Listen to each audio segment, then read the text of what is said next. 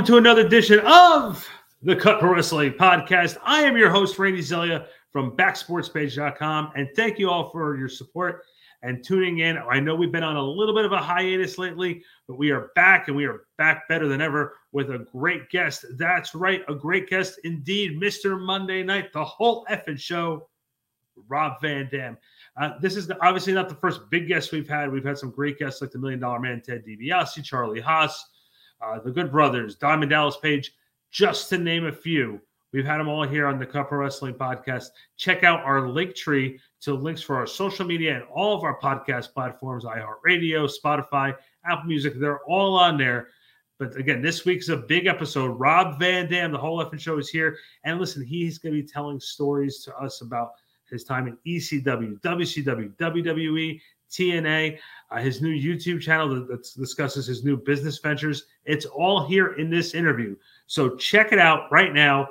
We also have a very big announcement for after the interview. Stay tuned for that here on the Cut Pro Wrestling Podcast. We are going to be back. I'll give down the whole schedule, the whole layout after the interview. So stay tuned for that. But right now, we got Mr. Monday Night, Rob Van Dam. All right, we're back here, Cut Pro Wrestling Podcast. I am with WWE Hall of Famer, the one and only, the whole effing show, Mr. Monday Night. I could go down to all the nicknames if you really want me to, and then I can pretty much travel around the country and just introduce you that way, since I'll have all the nicknames now. But his real name, Rob Van Dam. He is with us right now. Rob, thanks for giving us a few minutes, brother. Absolutely, dude. Absolutely. So, I sent a little message out to some of the people who, some of our audience members, and they came back with a couple questions. And some of them were the usual, are you going to go to AEW? Would you go back to Impact? Did you go back to WWE? All these different things. But one of the questions I saw, and I got to just, it's really intriguing. I love the stories of the journey. Do you remember when you decided you were going to break into professional wrestling, what your mindset was at the time, and just remember your first few times working in the ring and with training? Like, do you remember that? Oh, of course I do. Of course I do. I was a fan, a very passionate fan, had been for maybe like 2 years or so, not a real long time, but I was passionate, wrapped into it, and somebody told me that I should be a professional wrestler when I grow up. I should lift weights, and she would help get me in. This person that was on the inside that told me that, and so that's the first time I ever thought of it. I don't know what I thought, but I didn't think that was a possible path for me. Just like a lot of my peers or, kids that went to Penfield High School, nobody thinks that's your path. It's not going to happen. But anyway, yeah. So it was much later because I was probably 14 or so. So it was much later when I actually was in the ring, probably 16, 17, 18 before I actually got trained by a professional, which was the original Sheik. But I got into the ring first through kickboxing, which opened me up to martial arts in a way that I wasn't necessarily looking for, but it became part of my path, and I appreciate it. But I was wrestling in a kickboxing ring before I was actually trained. Me and my friends would choreograph shit and do like what we saw on TV, and we could do some moves, but I'm sure that I would criticize the hell out of it watching back now. Well, when did you start with kickboxing? I don't think we were driving yet, so probably 15 or 16, somewhere around there. I mean, I've told this story a lot, but there was a guy in town. He had a ring in his backyard, and so everybody knew. So I went and knocked on his door, me and my friends, and told him, hey, we're going to be wrestlers when we grow up. We wrestle in the living room every Monday night on the cushions. Then we throw them on the floor and move the furniture around. And this guy said, "Could you do that in front of people?" We were like, "Yes, that's our dream." And we had to pay dues back then. He had shows. We would haul the ring. We would, once we were driving, and we would set the ring up, set the chairs up, wrestle the opening show, and then sometimes have a kickboxing match. sometimes even an impromptu one when somebody from the crowd wanted to get in, and I was so hungry wanting to learn that I was volunteering to get as much action as I could. So that's all a couple of years before I actually started my career. No, I took a couple of years of kickboxing, so I understand the discipline of it, and you have to be very disciplined for it. Did you find it to be helpful, the years of your kickboxing, while you were training for professional wrestling? Oh, of course. Of course it did. I mean, it gave me a character. It gave me a fighting perspective, you know, that was me. I mean, I would do those moves. And so, and I was, you know, turned on, I had an affinity towards watching chop sake theater and watching people run up trees and do backflips and splits and stuff like that. So incorporating all of that into my wrestling, you know, was just really organic. When I found out about kickboxing was that I was good at it, and I was knocking people out. And so it reached a point where I thought that maybe I would follow that up if wrestling didn't work out for me. I was training when I was actually training with the original Sheik, I was still kickboxing with Kit Likens and doing both. And I thought that, you know, Sheik was very onerous, like a lot of old school wrestling promoters are. They put their time into you and put their name on you. They don't want you getting trained by someone else who doesn't know what they're talking about and you getting the credit for it. You know what I mean? And so I thought he would be upset if he found out that I was doing the fighting, entered a couple tough man contests, and the wrestling took off for me. What was the Sheik like as a teacher? Was he like no BS, balls to the wall? This is how it has to be. This is what's going to be expected of you. And also the first time you sort of went against the ropes and those first couple bumps, what was that like? Yeah, you know, you get the big bruises underneath your arm when you start running the ropes. People don't realize that. You go home with a headache every night. But back then, this was 89. I mean, this was still when you would get stretched, beat up, abused, and they would test you to find out if you have what it takes to come back to workout number 2, if you deserve to be in the ring. And they test you for physical coordination and stuff. Nowadays, you know, guys will just take your money to train you, even if you don't have any potential. But that's really the call of the person that's training. But it used to be such a secret society that you really had to work your way in. And so it was still during those times. And when the Sheik trained me, and Sabu would be in the ring with me, and there was like 2 other guys, sometimes 3. There was never a bigger class than that, really.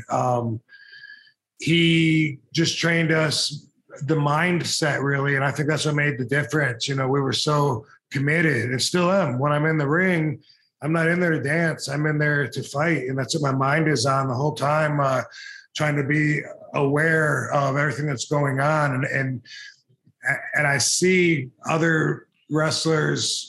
In fact, I'd say the standard for most of the guys, they seem to just be like waiting, trying to be in position for the next move. And to me, maybe it's my trained eye, but man, that kills me. It takes so much away from me. The Sheik never smartened us up.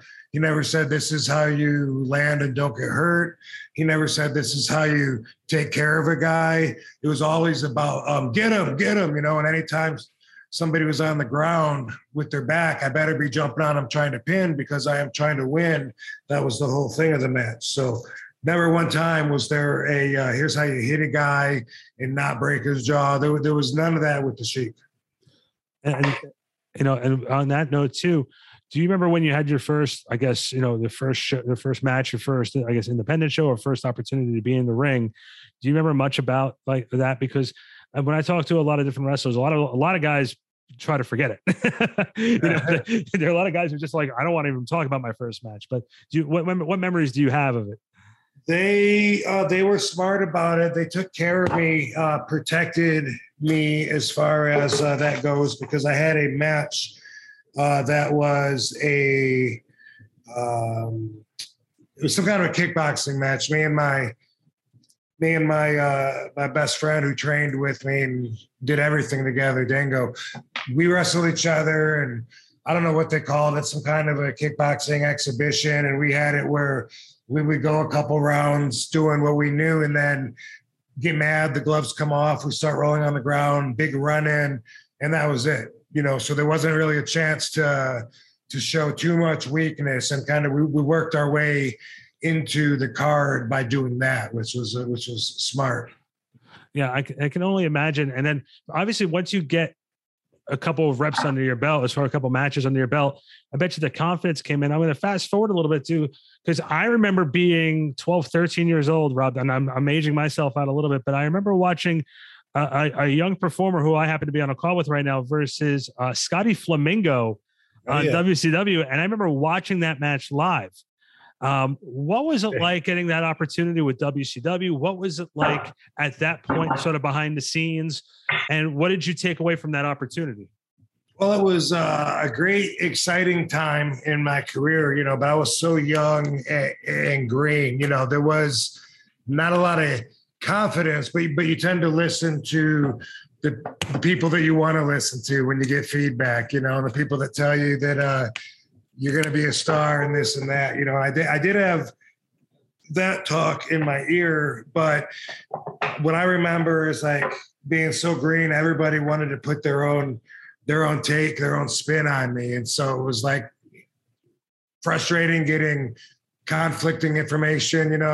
I remember Rip Rogers there at WCW saying, you do all those kicks and all those moves and everything, that doesn't mean anything. You just save it till the end, just do one kick and then it means something. And I was like, oh my God, but that's my shit. Like I do things different. I throw a kick here instead of a punch here, and that's what I do. And I was really, disappointed. Some people would say, do this, and no, don't listen to him, do more of this. So I was glad I had the Sheik. I could call the Sheik back then and say, man, I don't know what to do. This guy says this. And Sheik would always say, fuck them all. Don't listen to any of them. They don't know what the fuck they're talking about. He said, you just listen to me. And so I had that advantage, which helped me out a lot, because that's part of, I think, everybody's career probably, when you start trying to put everything together. Who do you listen to? Who do you ignore? And, I kind of say, well, look at who you want to be like. Look at who you're listening to. I was in a gym one time at the Y Center, and I asked this guy about lifting weights. He was jacked. And he was telling me to eat healthy. And I was like, really? Because Tim was saying just eat 3 Whoppers instead of 1, and to put on weight. And it's more about, and he said, well, who do you want to look like, Tim or me? And he walked off offended. I was like, that makes a lot of sense. Well, first off, I'm more impressed that Rip Rogers didn't drop 9 F-bombs with that sentence that you just told me. And second too, like you said, you had the Sheik, and that time, obviously you had no idea that Scotty Flamingo was eventually going to turn into Raven, and you guys were going to share as much time as you guys did in ECW. And obviously with ECW, there's been so many stories. There's been books written about it, and everybody has their perspectives of what did and what didn't happen. What was it like for you in the original ECW? There's always these different perspectives that are spoken about, but you were at one point, from the beginning, it was the heart and soul of the organization. Paul always had nothing but glamoring things to say about you and didn't want to lose you. So how did that make you feel? And at any point, did you feel like maybe you were a little underutilized, or there was more things you wanted to accomplish there? Describe your time in ECW. So I started in January 96, and they were around maybe since 93 or something. So I wasn't one of the actual originals, but I was there for the rise. I saw it going from a couple times a month to 3 or 4 times a week, and crowds going from 200 to 500 to 1,000, 3,000. And during that time, it was really rewarding for me, because I felt like my own efforts were helping to pay off. I could see the immediate gratification of it, which is hard to do in the industry. Like if you're in WWE and you think you're the one selling tickets, then you got a pretty big ego, because people are going to see WWE. and they do get that ego, people that are on top, and they think that they're the ones that sold the whole house, and with ECW though, I don't think I was underutilized. Paul really helped showcase me in the right way, and when the time came, he did make it known how important my position was there, and that was when I had the offer to leave to go to WCW, which a lot of the other wrestlers were doing. And then Paul said, "Look, is there any way I can talk you into staying?" And then that's when really I kind of became more of the head of the company, and it was so awesome because I felt like everyone had the freedom. We weren't politically saying, "Hey, you guys hold back so that I can be the best match on the card." It wasn't like that, people were chanting RVD from the beginning of the show till the main event, waiting to see me. So there was a lot of pressure that I put on myself even to go out there and perform and make sure everyone got their money's worth. And feeling like I did that was just awesome. It was the most fun I've had in my whole career. And it's funny too, you talk about that, and obviously you hear the excitement in your voice when you do talk about it.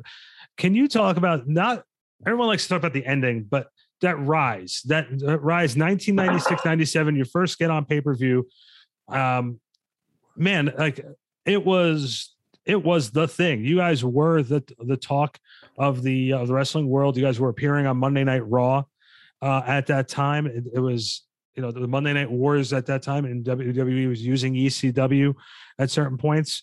What was that like, appearing on Monday Night Raw as an ECW performer? I know there was a famous story right before Barely Legal 97 that a bunch of WCW wrestlers showed up behind the scenes. Can you set the record straight on that story? And also, like I said, the collaboration and the rise of ECW during the 96-97 period. I thought that we really had a superior product prospectively from people that were like-minded, like myself, that didn't like the traditional cheesy wrestling shoved down their throat. The things that we prided ourselves on. Nobody asked us if we were really hitting each other because we bust each other open. It was really stiff. It was adult entertainment.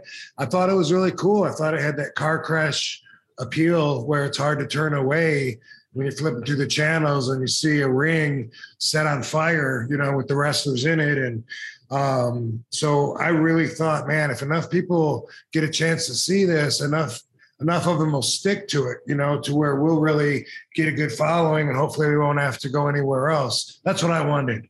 I didn't want to have to go somewhere else. I considered it selling out when I did eventually go to WWE, but there was no other options in 2001, especially if I wanted to remain in the United States and be a TV wrestler. So, during that time, I really felt like we had a lot of good substance to be bragging about and to be promoting out there. I was really, really proud of the style. And I still feel like that's my best showcasing. That's where I am best in an exposition, because not only because of a created offense, because of I'm very durable. I can take a lot of abuse. That's part of what's entertaining, and that's part of what I enjoyed. Was every match that I was out there, I would want not just the fans, but even other wrestlers in the back watching to think they wouldn't survive that match without getting hurt. And I enjoyed putting that much into it. It was really, really rewarding for me.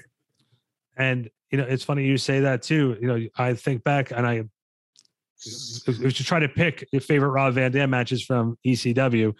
It's hard to pick. Obviously the ones from with Jerry Lynn were classic. The stuff you did with Sabu was always great as well. And people don't realize a lot of the great stars for the wrestling industry came from ECW. You between yourself and, Tommy Dreamer's had a lasting effect on the wrestling business. Taz is making his mark with ECW behind the scenes, AEW behind the scenes right now. Stone Cold Steve Austin was there for a little bit of time. Cactus Jack, all those guys came from ECW. You mentioned that you made the choice to go to WWE in 2001.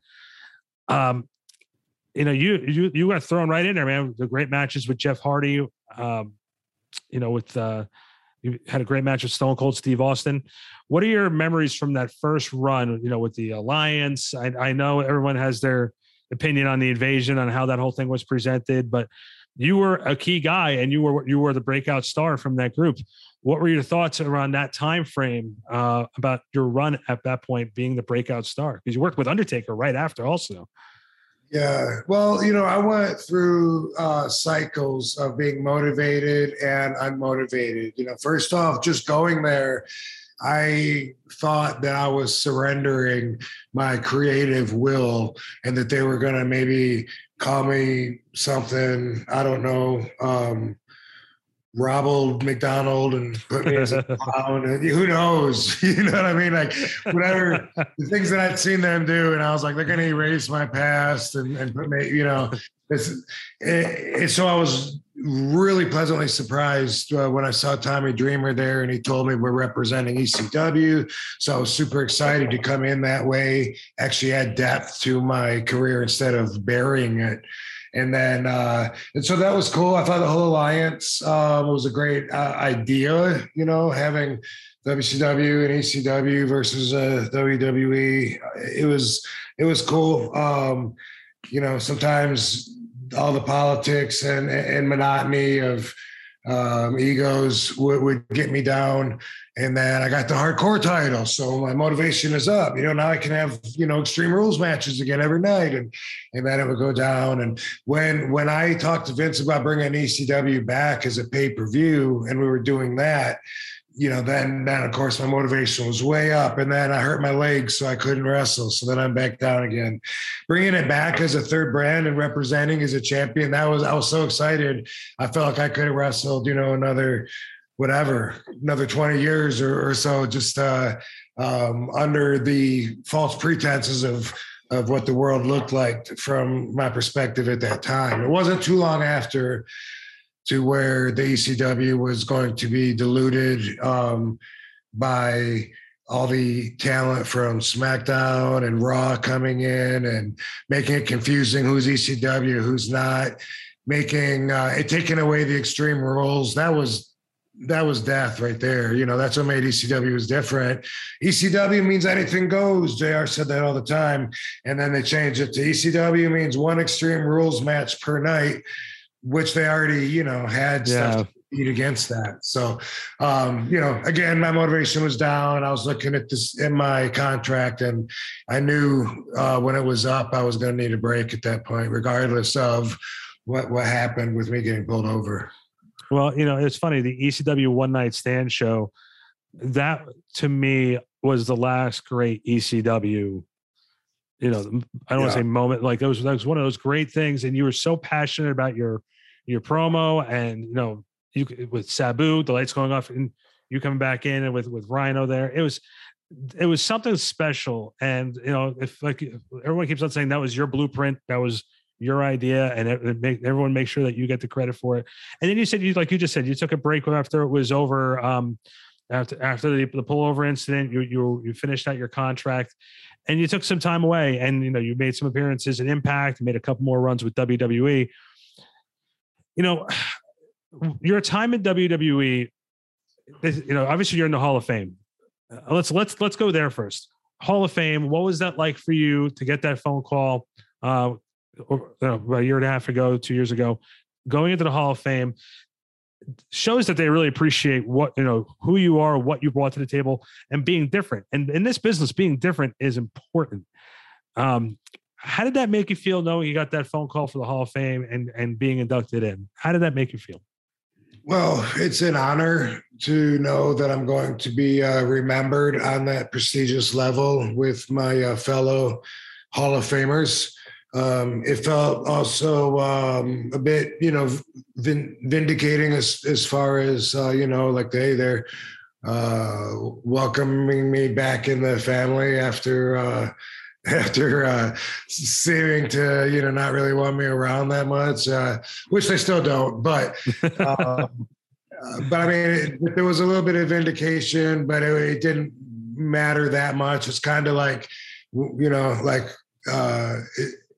like in high school, thinking like I'm going to show everybody someday.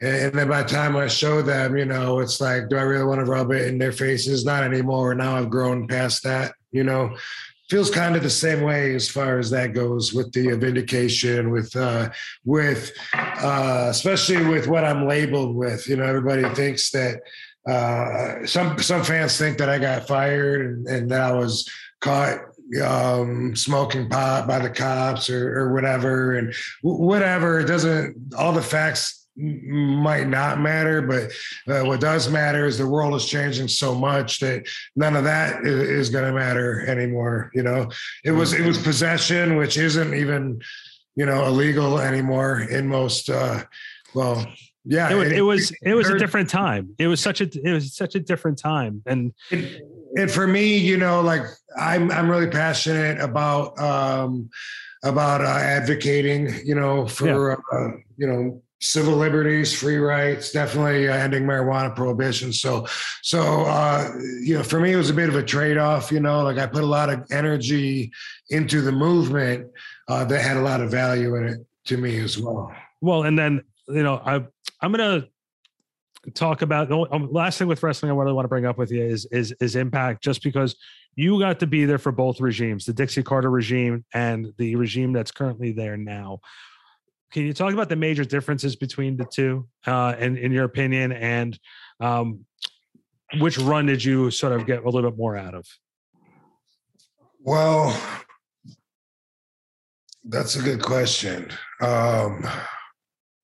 I don't think there was a huge difference in the way the show is run. I mean, obviously, when I came in with Dixie, she was trying to get more well-known wrestlers in there to give her company the rub. And so there was ex-WWE guys that she was bringing in. And of course, the younger guys that have been faithful the whole time, they're going to feel slighted and feel like they're underused if the attention's put on the more well-known guys, but then that's business, so there's a little bit of that. Whereas last time I was there, it seemed more like they think that their guys are big enough stars to get behind and put over fairly strong. So there seemed more of an effort there. When Dixie was there, there was more communication. She would have meetings and stuff, which I guess I've seen Scott do a couple of meetings too. I don't know. I don't really know what I was doing there either time. It's, kind of seemed sometimes, especially the last run, seemed almost pointless at times to me. But it was still enjoyable as far as the job goes. Yeah. Oh, and besides wrestling, you're quite the entrepreneur. You have a lot of different projects. You've done a lot of different things. Let's catch people up. What are some of the different projects that you're involved with right now?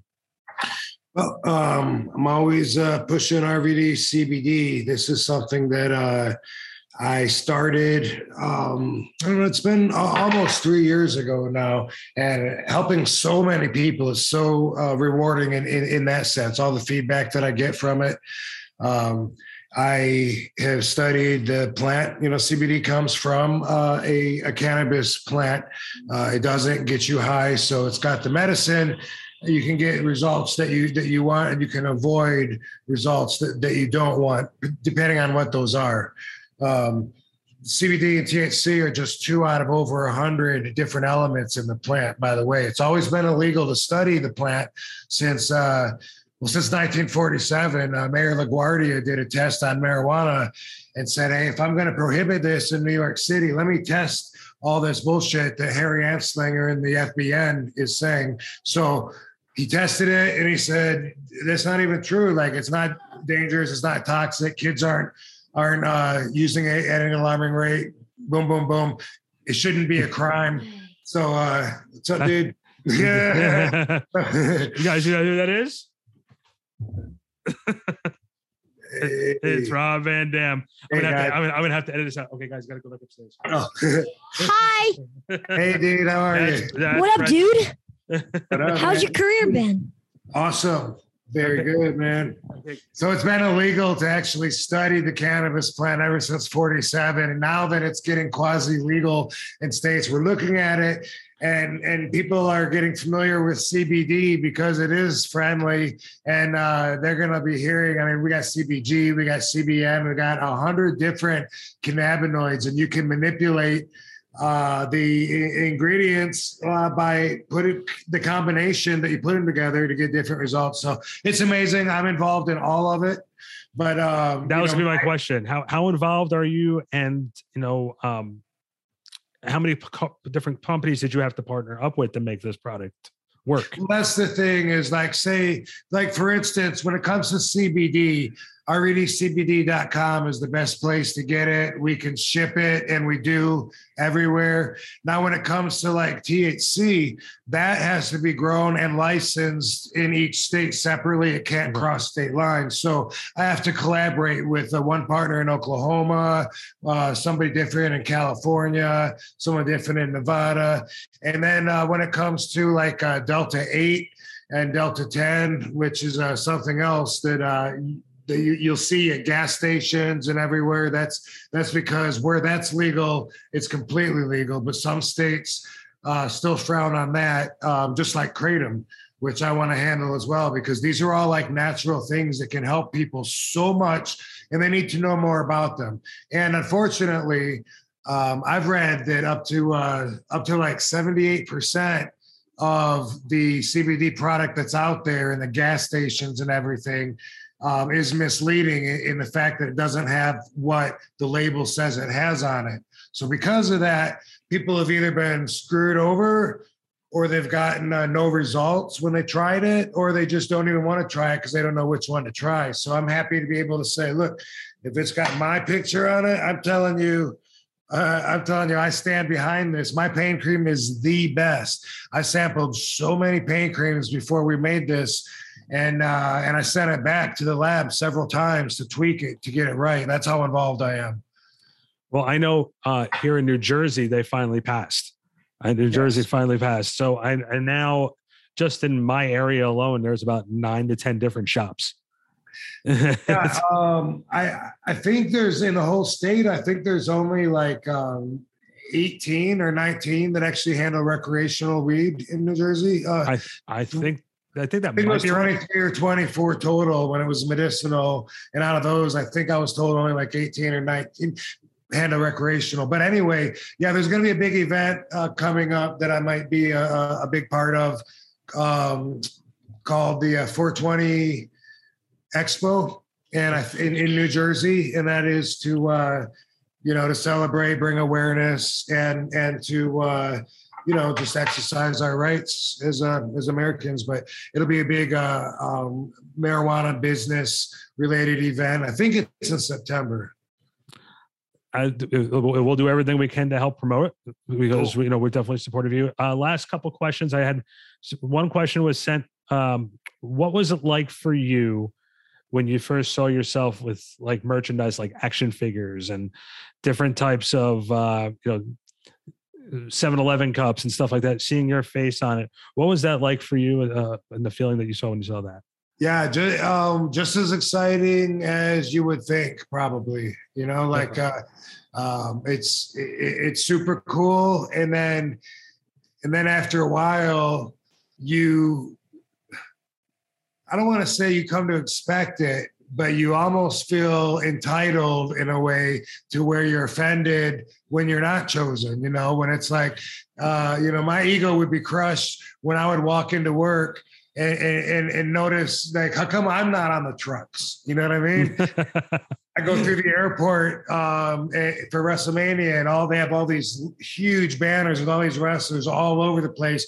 Well, where's mine? And it's not just, it's an ego thing, but also that's part of the business. It's like, it literally is part of the business that you wouldn't even think of. For instance, I did a few tours. One was in Africa, went all the way to Africa, and they didn't send any RVD merchandise to sell. That affects my pockets like big time. You know what I mean? So all these people that weren't even on the tour, D-Generation X, you got 4 different T-shirts you can get with them on it. They're making bank and they weren't even there. And so there's things like that are that you have to deal with. So some people will let it drive them crazy. Other people learn to not give a fuck. Or you're somewhere in the middle where you say, this really does matter. But what am I going to do? You pick and choose your battles. First few times I saw myself on action figures or whatever, though, it was super cool, and it still is. Yeah. And the last question for you, and then we're going to let you plug. I'm excited. I got a Funko Pop coming out, by the way. Oh, that's awesome. But my kids collect all the WWE Funko Pops. So that's awesome.